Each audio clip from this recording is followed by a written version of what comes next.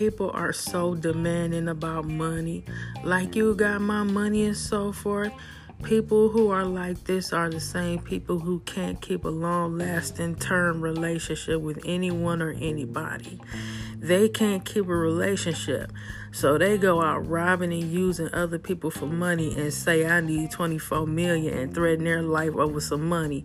I'm guessing that's the way they take it out on people that do them wrong, but they do it to other people that don't even do them wrong. This is what people learn from TV and then reenact it on other people that they want money out of. How can you be better than somebody that wants to rob you? How can you be better than somebody who wants to be a drug trafficker, a drug dealer, a crackhead that spends time stealing money, scamming people for money? That's why men are out here fighting over a female. That's what they are doing for money. Sincerely, Breland Marie.